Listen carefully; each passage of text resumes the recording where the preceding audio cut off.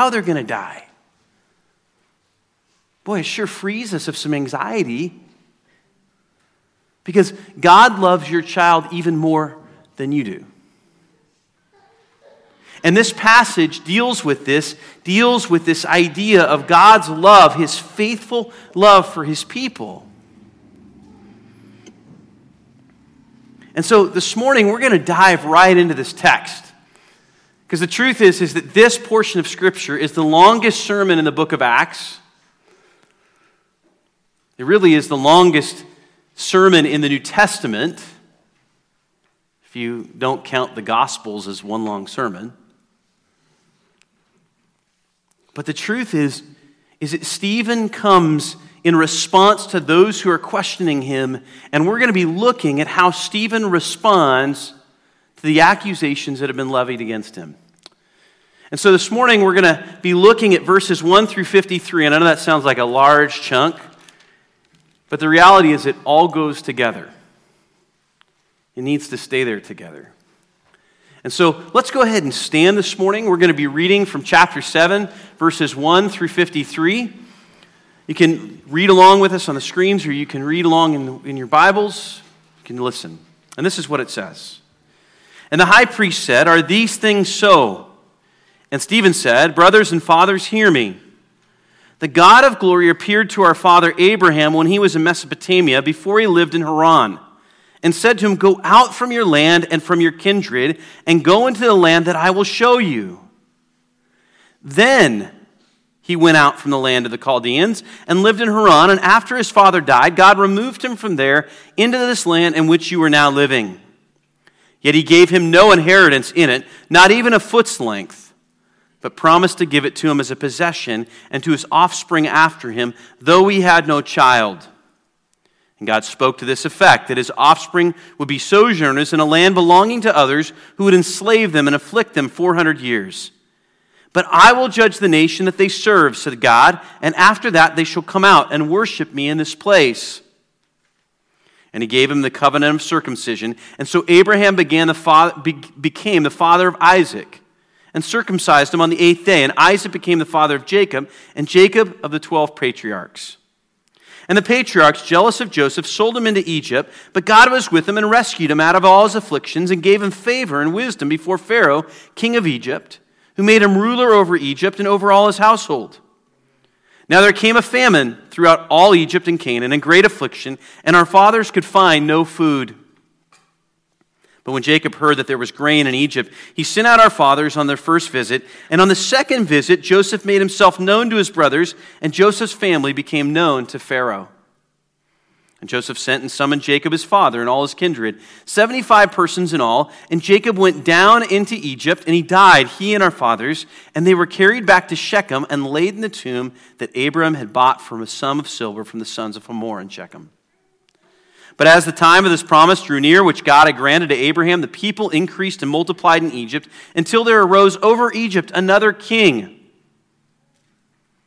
who did not know Joseph. He dealt shrewdly with our race and forced our fathers to expose their infants so that they would not be kept alive. At this time, Moses was born, and he was beautiful in God's sight. And he was brought up for 3 months in his father's house. And when he was exposed, Pharaoh's daughter adopted him and brought him up as her own son. And Moses was instructed in all the wisdom of the Egyptians, and he was mighty in his words and deeds. When he was 40 years old, it came into his heart to visit his brother's children of Israel. And seeing one of them being wronged, he defended the oppressed man and avenged him by striking down the Egyptian. He supposed that his brothers would understand that God was giving them salvation by his hand, but they did not understand. And on the following day, he appeared to them as they were quarreling and tried to reconcile them, saying, "Men, you are brothers. Why do you wrong each other?" But the man who was wronging his neighbor thrust him aside, saying, "Who made you ruler and judge over us? Do you want to kill me as you killed the Egyptian yesterday?" At this retort, Moses fled and became an exile in the land of Midian, where he became the father of 2 sons. Now when 40 years had passed, an angel appeared to him in the wilderness of Mount Sinai in a flame of fire in a bush. When Moses saw it, he was amazed at the sight. And as he drew near to look, there came the voice of the Lord. "I am the God of your fathers, the God of Abraham and of Isaac and of Jacob. And Moses trembled and did not dare to look. Then the Lord said to him, take off the sandals from your feet, for the place where you are standing is holy ground. I have surely seen the affliction of my people who are in Egypt, and have heard their groaning, and I have come down to deliver them. And now come, I will send you to Egypt. This Moses, whom they have rejected, saying, who made you ruler and a judge? This man God sent as both ruler and redeemer by the hand of the angel who appeared to him in the bush. This man led them out, performing wonders and signs in Egypt and at the Red Sea and in the wilderness for 40 years. This is the Moses who said to the Israelites, God will raise him up for you, a prophet like me from your brothers. This is the one who was in the congregation in the wilderness with the angel who spoke to him at Mount Sinai and with our fathers. He received living oracles to give to us. Our fathers refused to obey him, but thrust him aside, and in their hearts they turned to Egypt. We do not know what has become of him. And they made a calf in those days and offered a sacrifice to the idol and rejoicing in the works of their hands. But God turned away and gave them over to worship the host of heaven. As it's written in the book of the prophets, did you bring me slain beasts and sacrifices during the 40 years in the wilderness, O house of Israel? You took up the tent of Molech and the star of your god Rephan, the images that you made to worship, and I will send you into exile beyond Babylon. Our fathers had the tent of witness in the wilderness, just as he who spoke to Moses directed him to make it, according to the pattern that he had seen. Our fathers in turn brought it in with Joshua when they dispossessed the nations that God drove out before our fathers. So it was until the days of David, who found favor in the sight of God and asked to find a dwelling place for the God of Jacob. But it was Solomon who built the house for him. Yet the Most High God does not dwell in houses made by hands. House, as the prophet says, heaven is my throne and the earth is my footstool. What kind of house will you build for me, says the Lord? Or what is the place of my rest? Did not my hand make all these things? You stiff-necked people, uncircumcised in heart and ears, you always resist the Holy Spirit. As your fathers did, so do you. Which of the prophets did your fathers not persecute? And they killed those who announced beforehand the coming of the righteous one, whom you have now betrayed and murdered, you who received the law as delivered by angels and did not keep it. Father, as we look at your word this morning, may we see with hearts and ears that have been circumcised, that they would be through you.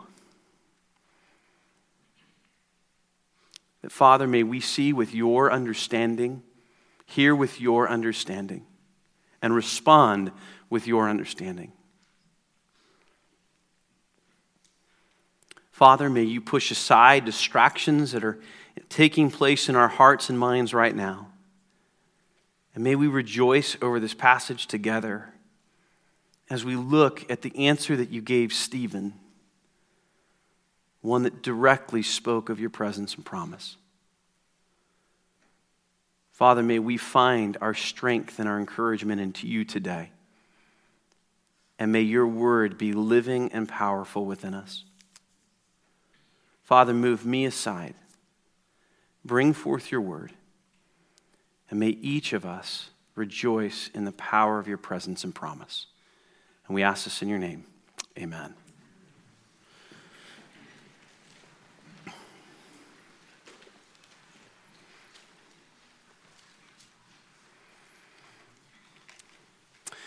Understanding the presence and promise of God is essential to experiencing the freedom of his deliverance in humble submission to him. Understanding the presence and promise of God is essential to experiencing the freedom of his deliverance in humble submission to him. Understanding God and his freedom. Understanding God and his freedom is at the heart of this passage. And one of the things that we can look at as this passage begins is the fact that Stephen is dealing with this question that has been posed to him. See, in Christianity, and more specifically in America, Stephen's life is generally not mentioned when we share the gospel of Christ. It's not the high point of selling Christianity, is it? Hey, come and you too will die, right? We know that later on, next week, we'll be looking at Stephen and how he's martyred for his faith. And so, Stephen is not usually the one that we go and bring to people and say, hey, we want you to come to Jesus so that you too might die. The reality is that Stephen's life is actually a picture of what God calls us to do, which is die to ourselves and take on the life of Christ. And so, when we often share the gospel in America, we have come to a place where we often soften the blow of sin and emphasize the gains of Christ's salvation. It's easier that way, I think, for many of us. We get to that kind of turning point. Do you push? I don't know if you've seen the movie A Few Good Men. And there's a point where Tom Cruise in A Few Good Men comes to a decision point where he either has to press the colonel with a direct question or he's got to just hold back. And I think for many of us, when we're coming to a place of sharing the gospel of Christ, we too get to that same decision point. Do I come forward and share what the cost really is? Am I really willing to give up the cost and to experience the weight of what I'm walking in and sharing the gospel? Or do I just back off and soften the blow because it's safe? The truth is, we could probably come up with different names where we see even today ministers on TV who emphasize the grace of God without dealing with the sin of man. See, the gospel's real easy if we simply deal with the grace of God. The problem is it's not the gospel. The gospel deals with the fact that we are sinners first, and that then God came through his son Jesus, went to the cross, died in his perfect righteousness, dying for our sin, so that we might have life in him. That's the gospel. And it's precisely because we understand our sin that we see our need for a Savior. And so Stephen here does something different. He takes an entirely different approach than what we often see today. He actually focuses on God's faithfulness in contrast to the Israelites' disobedience. In Acts 6:11, it tells us that the religious Jews had secretly instigated men who said, "We have heard him, Stephen, speak blasphemous words against Moses and God." They went on in verse 13 and set up false witnesses who said, "This man never ceases to speak words against this holy place and the law." So in our passage this morning, Stephen is addressing their accusations. Now, he's addressing their accusations, but he's also dealing with their condition. And at the same time that he's dealing with their condition, the very things that he's sharing with them is the very place that he is drawing his strength and confidence and boldness from. See, as he goes to proclaim, as he goes to share what is actually taking place and the truth, he's actually finding his strength and encouragement and boldness in the very foundation of what he's sharing. It's kind of interesting, isn't it? Because I think sometimes when we share our faith, we kind of detach from it. We're thinking out here rather than right here. The very thing that we are proclaiming, that Christ is our hope, that he is our salvation, that he is the only one who can redeem us, as we're proclaiming that ought to be strengthening and renewing us and empowering us through the work of the Holy Spirit. And so this is what you see Stephen do.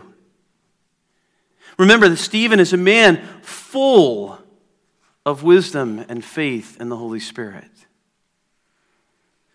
And so rather than defending himself, we see here in verse 1, the high priest said, "Are these things so?" Now notice what he didn't do.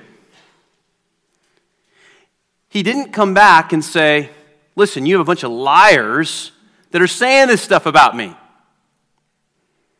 He didn't seek to defend himself.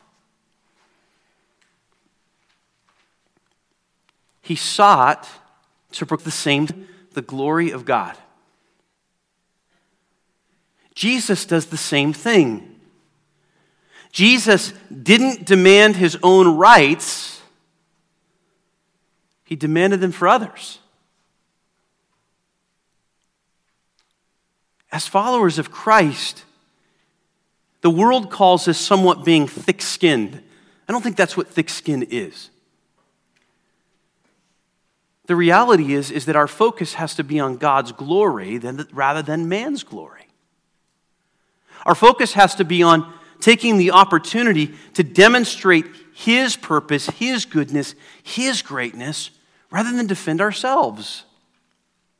It doesn't mean that we shouldn't stand up for ourselves, but we need to understand the situation that we're in. The truth is for some of us in this situation, I've wondered myself, how would I respond to this? I probably would have responded with, "You're liars. You got people lying. Let me show you where you're wrong." But what we need to see is that God works through each of these situations to proclaim his glory and goodness.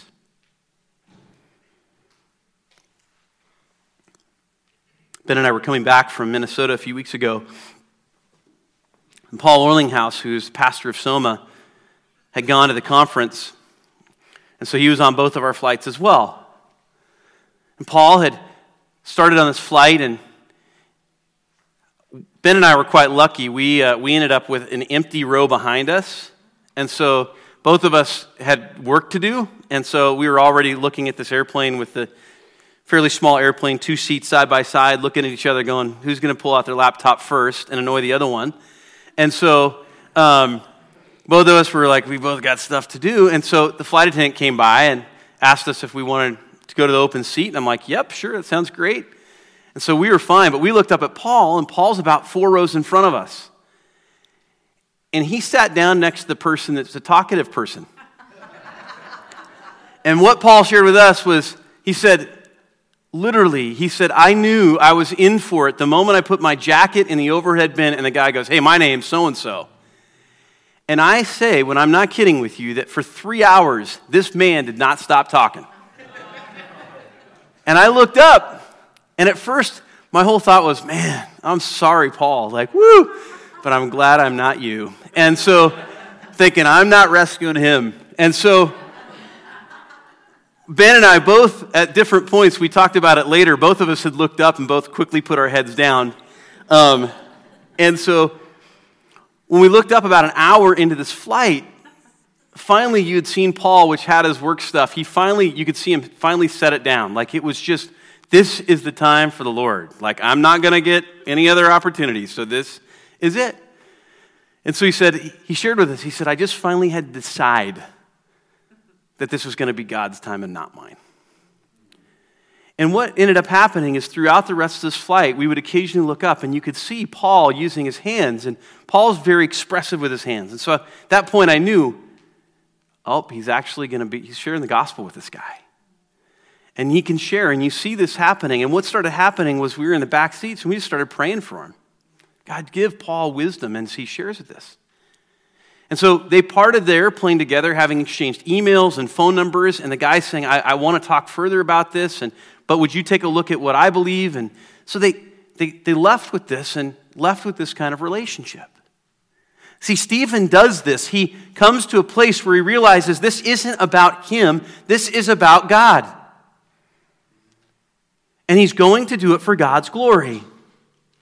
And so rather than defending himself, Stephen reminds them here of Israel's history and God's loving faithfulness. So there's 2 ways that we see God's loving faithfulness, and it's 2 ways that his loving faithfulness is demonstrated to us. The first is through his presence. Look at what it says in verse 2. It says this. It says, "And Stephen said, 'Brothers and fathers, hear me.'" Now, understand when he's saying hear me, in Greek, this particular word is a phrase that's used which is demanding a response. It's expecting a response. He's pleading with them, saying, "I need you to hear because you haven't yet heard." That's what he's saying. And so this is a pleading, in essence, with them to hear this. And it goes on, it says, "The God of glory appeared to our father Abraham when he was in Mesopotamia before he lived in Haran, and said to him, 'Go out from your land and from your kindred and go into the land that I will show you.'" Now what we're going to see in this entire passage is Stephen deal with the issue of God's presence. You see, the Israelites were so concerned, the Jews were so concerned with the temple. In fact, they had come to a place where they worshiped the temple of God rather than worshiping the God of the temple. They had become more enamored with the place. The truth is, this is not God's house. This building, there is nothing sacred about the building. What is sacred is the temple that resides in us, those who have placed faith in Christ, where the Holy Spirit is indwelling us. That is what is sacred. And what he is telling them here is, listen, they're saying, listen, the temple is important because that's where God resides. And what Stephen is making the argument of is, God does not reside in that temple. And let me show you. Let me show you that he has never resided in the temple. It was to be a place where you might come and worship and experience the presence of God, but it was not where God lived and resided. And so we see this again in verse 9 and 10. He says, "And the patriarchs, jealous of Joseph, sold him into Egypt, but God was with him." So God is in Mesopotamia. He's now in Egypt. Look where else he's at. Verse 20 and 21. "At this time Moses was born, and he was beautiful in God's sight." So he's there again in Egypt. He's there when Moses is present. And then Moses leaves Egypt and he wanders because he's afraid that he's going to be captured. He's been exposed as having killed the Egyptian master. And it says that he appeared to Moses in the wilderness of Mount Sinai. Here, right away, he's saying, listen, your idea that the temple here, no, he doesn't start by saying, yeah, it's just true, take it or leave it. He's showing them that throughout history, God has worked outside of the box that they have put him in. More importantly, that the same God that was put inside that box, that is not in that box, is the same God that has walked faithfully with his people wherever they're at. This was to be a display and demonstration of God's faithfulness. It was to show them that God is a faithful, loving God. Jeremiah 23:24, and I want to encourage you to write that passage down. Jeremiah 23:24 says this. It says, "Can a man hide himself in secret places so that I cannot see him, declares the Lord? Do I not feel heaven and the earth, declares the Lord?" Speaks. This speaks to God's omnipresence, his presence everywhere. And I want to be careful how I say that. This is not a mystical force. This is the living, active God who is present with us. And his presence is not limited by location. He's not a God who is with Robin one day, and if he's with Robin, can't possibly be with Jim or with Jeremy. He's a God who is present He is present in all things. See, God's faithful.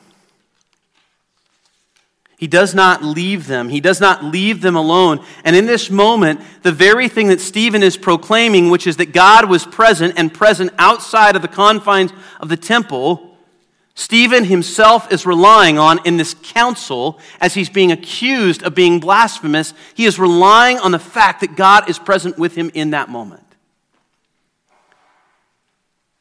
And it's in direct contrast to the lack of faithfulness of man. It's in direct contrast to it. See, the patriarchs, the ones that had received the promise, the patriarchs go and because of jealousy sell their brother into slavery in Egypt. It's not faithful to the promise. Notice what else it says. In verse 44, our fathers had the tent of witness in the wilderness, just as he who spoke to Moses directed him to make it according to the pattern that he had seen. Our fathers in turn brought it in with Joshua when they dispossessed the nations that God drove out before our fathers. So it was until the days of David, who found favor in the sight of God. Here's what he's saying. Listen, you had that tent with you that entire time, and you still didn't really have the favor of God. Because God's presence is not bound in things made by man. It's the beauty of God's presence. His faithfulness is that for those that have repented and believed on Christ through the work of the Holy Spirit, His presence is with us always. And for those who have not yet responded to God's grace, know that God is present. There is nothing hidden from His eyes. God is present. The second way that we see His faithfulness is through His promise. So Stephen first addresses God's presence, and then he deals with His promise. See, God is the ultimate promise keeper. He's the ultimate promise keeper. For many of us, we know what it feels like to have a broken promise. Each of us have probably all broken promises, and many of us have experienced broken promises. Some of those promises may seem like, and others of them may have hurt very deeply. God is the ultimate promise keeper. He is the one that demonstrates His faithfulness through the promise that was given. Now notice what this promise is. In verse 8 it says, and He gave him the covenant of circumcision. Why did He give him the covenant of circumcision? Verse 5 tells us, yet He gave him no inheritance, this is Abraham, in the land, not even a foot's length, but promised to give it to him as a possession and to his offspring after him, though he had no child. And God spoke to this effect that His offspring would be sojourners in a land belonging to others who would enslave them and afflict them 400 years. In Genesis 17, it tells us about this circumcision covenant that was given. And Genesis 17 lets us know why it was given. And this is what it says. Genesis 17, 9 through 12. It says this. And God said to Abram, as for you, you shall keep my covenant, you and your offspring after you throughout your generations. This is my covenant which you shall keep. Between me and you and your offspring after you, every male among you shall be circumcised. You shall be circumcised in the flesh of your foreskins, and it shall be a sign of the covenant between me and you. He who is 8 days old among you shall be circumcised, every male throughout your generations, whether born in your house or bought with your money from any foreigner who is not of your offspring. You shall be circumcised in the flesh of your foreskins, and it shall be a sign of the covenant. It was to be an outward sign of the covenant. Deuteronomy 10:15, and I want to encourage you to write this one down. Deuteronomy 10, verses 15 actually says, here's what this sign actually is. So if it's to be a sign, what is it to be a sign of? And here's what it says. For 7 days you shall keep the feast of the Lord your God at a place that the Lord will choose. I am reading from 16, not 10. Yet the Lord set his heart, in love on your fathers and chose their offspring after them, you above all peoples as you are this day. Circumcise therefore the foreskin of your heart and be no longer stubborn, for the Lord your God is God of gods and Lords of lords, the great, the mighty, and the awesome God, who is not partial and takes no bribe. It was to be an outward sign of an inward condition. The heart that had been circumcised through faith by the Lord. Romans 2:29 adds to this. And I'm taking a moment here because I think it's an important piece that is for us to understand that this tradition of circumcision was part of the law. It was to expose the fact that the people, while they were a part of the people of the promise, the law was showing them that they could not walk in righteousness by themselves. That the only way that they could walk in righteousness was through Jesus. And so Romans 2, verse 29 says this, but a Jew is one inwardly, and circumcision is a matter of the heart, by the Spirit, not by the letter. His praise is not from man, but from God. Where does the circumcision occur? It occurs in the heart through the work of the Holy Spirit. It was to be an outward sign of an inward condition until the time at which Christ died once and for all and offered the ultimate sacrifice. So what do we see here about God's promise? We see three truths, and they're important ones that we need to grab hold of. The first is that deliverance is received through faith. Deliverance is received through faith. Now notice what it says here in Acts. How do we pull that from the scripture? Well, take a look here for a moment at verse 5. When he says, yet he gave him no inheritance in it, not even a foot's length, but promised to give it to him as a possession and to his offspring after him, though he had no child. All right. So we live in a culture that says get everything in writing and then don't entirely trust it. Right? Not giving to you. God said, I'm going to give you land that I'm not giving to you today, but by the way, all of your descendants are going to have this land, and it's yours. Today, you don't even have a foot length that's yours. Like, there's not even a spot to go to the bathroom on that's yours. But I'm going to give you all this, and oh, by the way, I'm going to give it to your descendants. But I realize you have no descendants. Now, if Abraham, the likelihood that Abraham would have been like us, which would have been like, yeah, wrong, not doing that deal. Abraham responds to this God, to our God, in faithfulness. He responds with an act of faith, hearing God and responding to him through faith. This is why it can be said in Romans 4 that it was reckoned to Abraham because of his faith. His salvation was reckoned to him in Romans 4 because of his faith, not because he followed the law. And so our deliverance, the fulfillment of God's promise, is experienced through faith. He's pointing this out to them. He's saying, listen, I'm not tearing down the law. Stephen's pointing out to them, I'm not trying to change the law. I'm showing you what the law was supposed to do and what Jesus has done.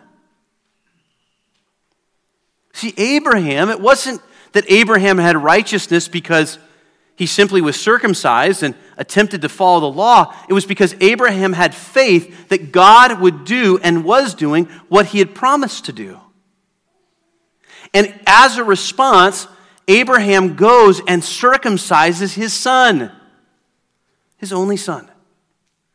So now he's been given this son and he's told to go circumcise him. He's responding in faith.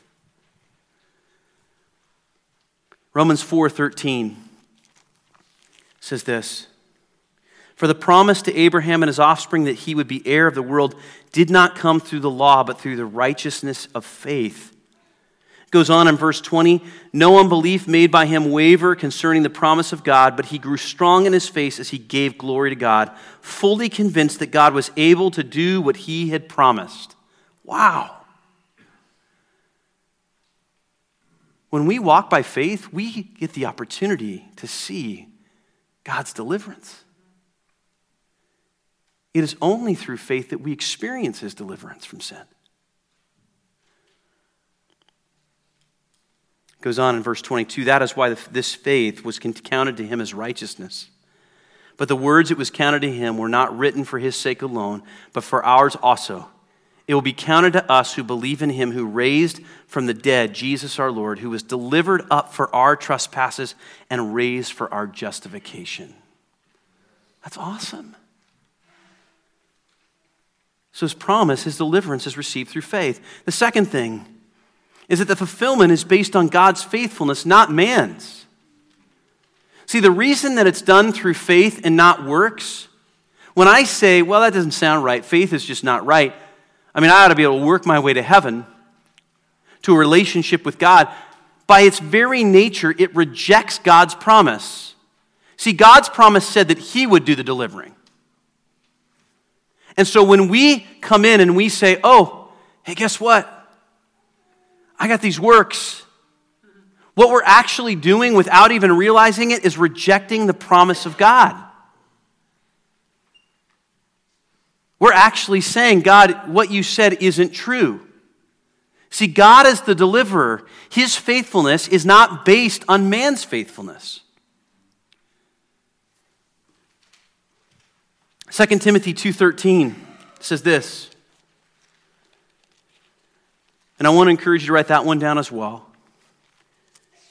This is what he says. I think this is too easily forgotten. As followers of Christ, we experience faithlessness in our life. And rather than turning towards God, we get ourselves deeper into that faithlessness. And here's what he says. 2 Timothy 2:13. If we are faithless, he remains faithful. Because at the heart of who God is, one of his core attributes is faithfulness. See, his promise is based on his faithfulness, not man's. Notice this. The Israelites were told what was to come. They were told that they were going to be captives in Egypt. And yet, even though they were told that they were going to be captives in Egypt, the brothers themselves, the 12 patriarchs, sell Joseph into slavery in Egypt. They sell him out of their jealousy. They were faithless. Those that were in Egypt desired to remain in Egypt, and it says in that passage that their hearts are turned towards Egypt. In fact, it says that Moses himself supposed that his brothers would understand that God was giving them salvation by his hand, but they did not understand their faithlessness. And then they're stuck in the wilderness and they're brought out in the wilderness and they turn against Moses. Their faithlessness again. And yet, God continues to fulfill his promise. Why? Because the fulfillment of his promise is not based on man's faithfulness, it's based on God's faithfulness. This ought to cause us to rejoice. This is the God that we serve. This is the God who's offering salvation that's been merciful after merciful after merciful and shown mercy after mercy after mercy. The third thing that we see here is that a rejection of God's deliverance leads to his judgment. A rejection of God's deliverance leads to his judgment. Jeremiah 7:9 says this. In this part of this passage, it tells us specifically what is occurring and what the consequence will occur as we reject the deliverance of God. It says this.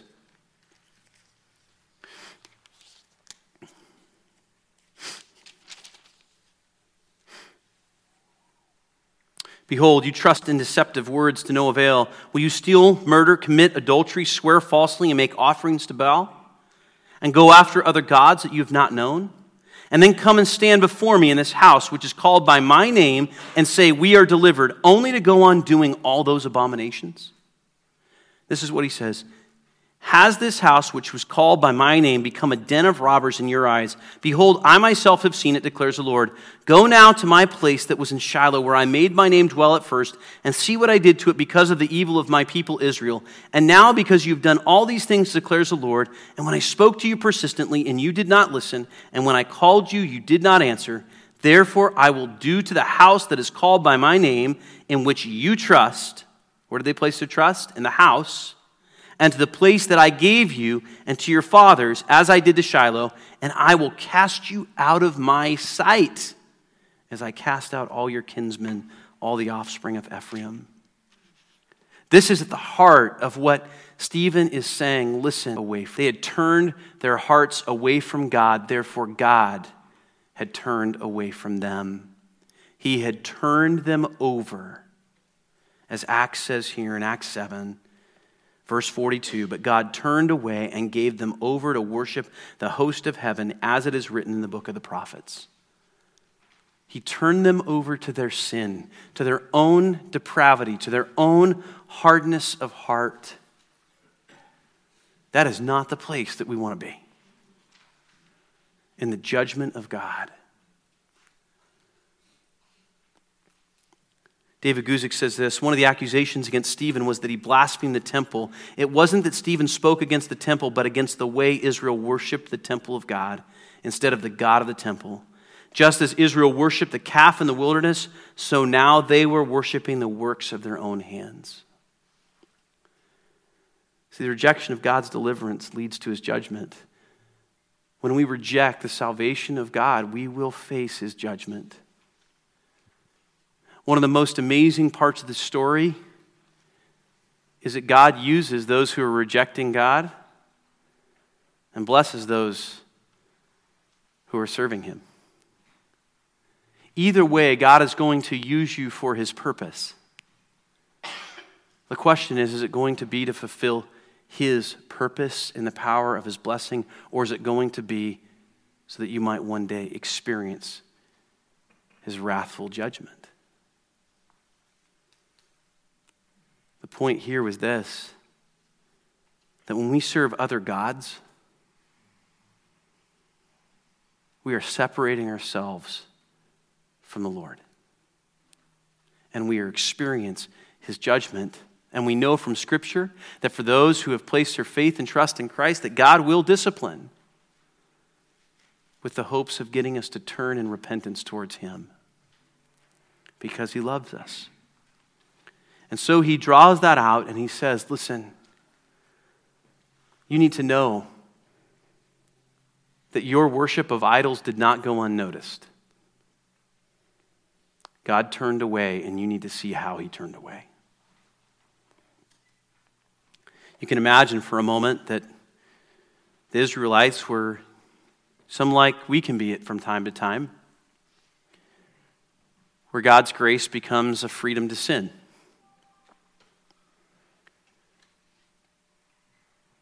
Paul reminds us that we're not to use God's grace as a reason or permission to sin.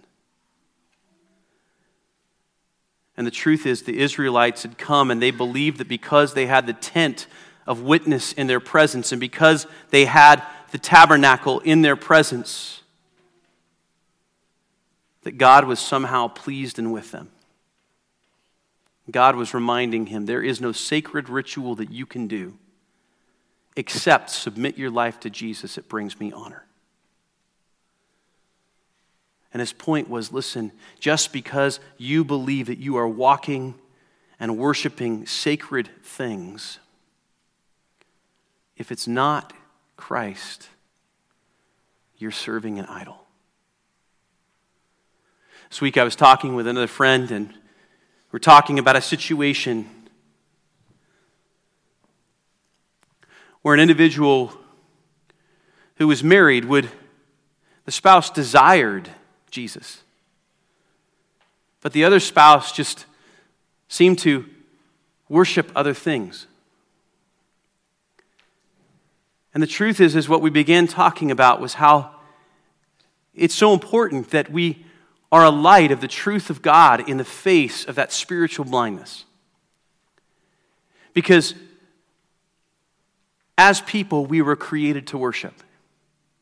And if we're not worshiping God, we will worship something else.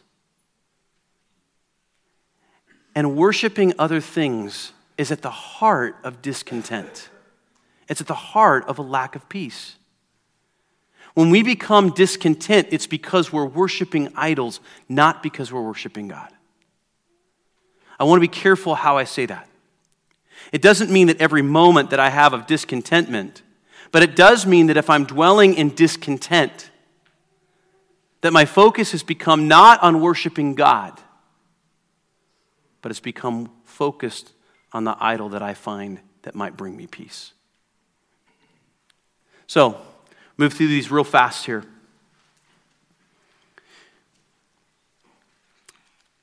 How does Stephen actually then wrap this up? Well, it's unique. Remember, his first call there is to hear. Well, he comes right back to them. He said, listen, I've shown you his presence, and I've shown you his promise. The truth is that you should see his presence, and you should see his promise, and you know the truth, and yet you reject the truth, and so you have blinded yourself to the truth.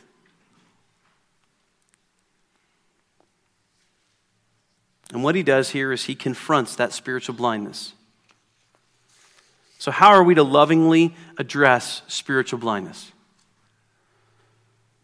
The first is to confront the sin of pride. Confront the sin of pride.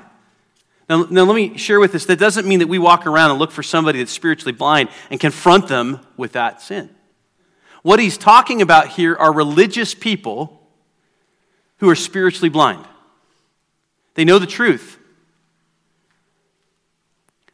We love the verses that speak of gentle correction. Stephen's word to the religious people who were spiritual blind was, you stiff-necked people. That's not gentle. That's direct and clear. Understand the difference with that for us, because it's important. Spiritual blindness is not to be played around with. It's because it's blind, it has to be confronted directly. It doesn't mean that I confront it in anger, and it certainly doesn't mean that I confront it with a spirit of pride, because I'm walking in the same sin then.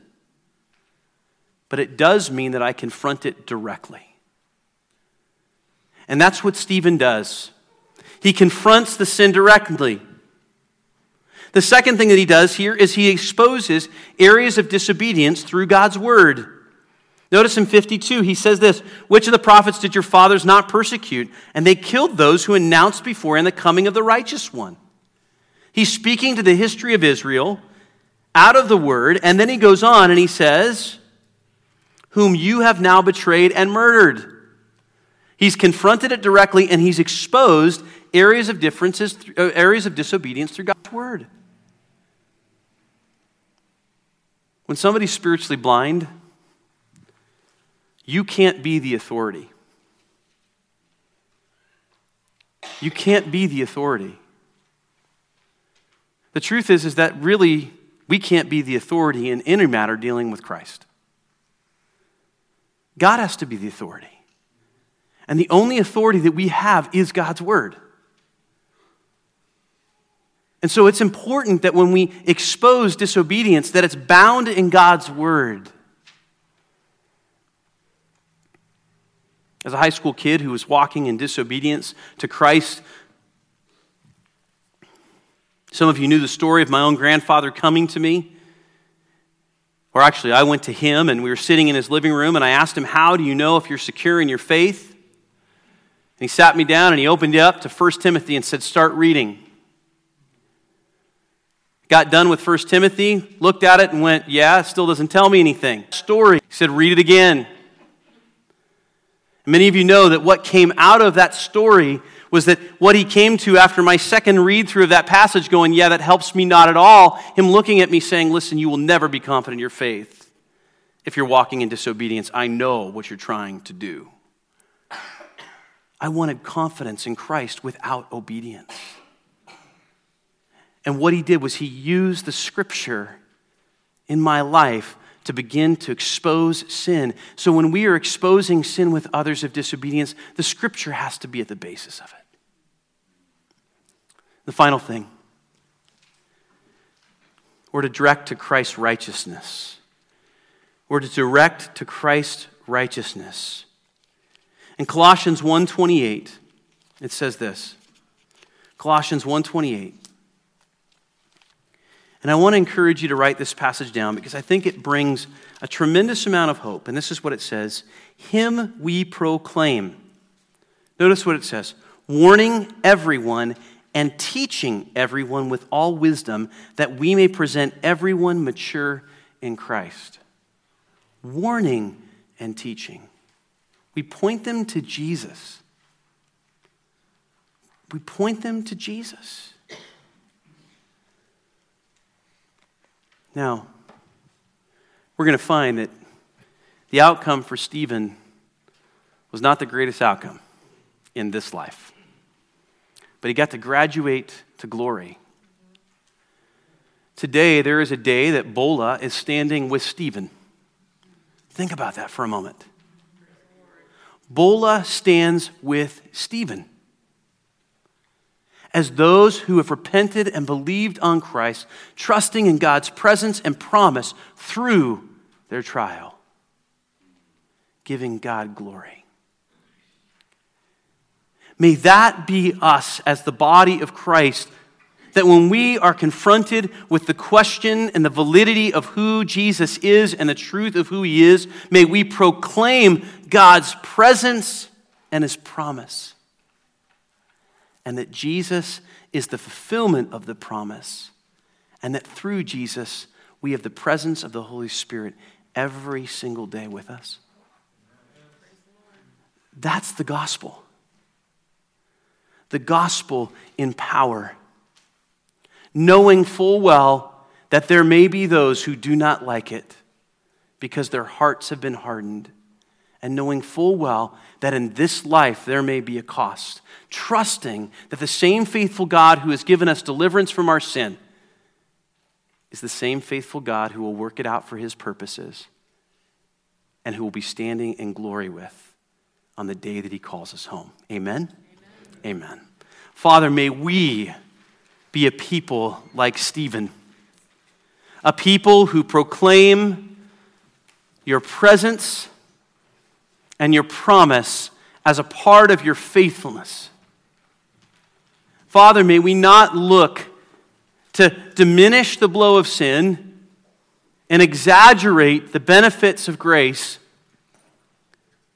but God, may we expose and reveal you so that people might fall in love with you, not simply your grace. May we be a people, Father, who are submitted to you and a body who glorifies you. And we ask this in your name. Amen.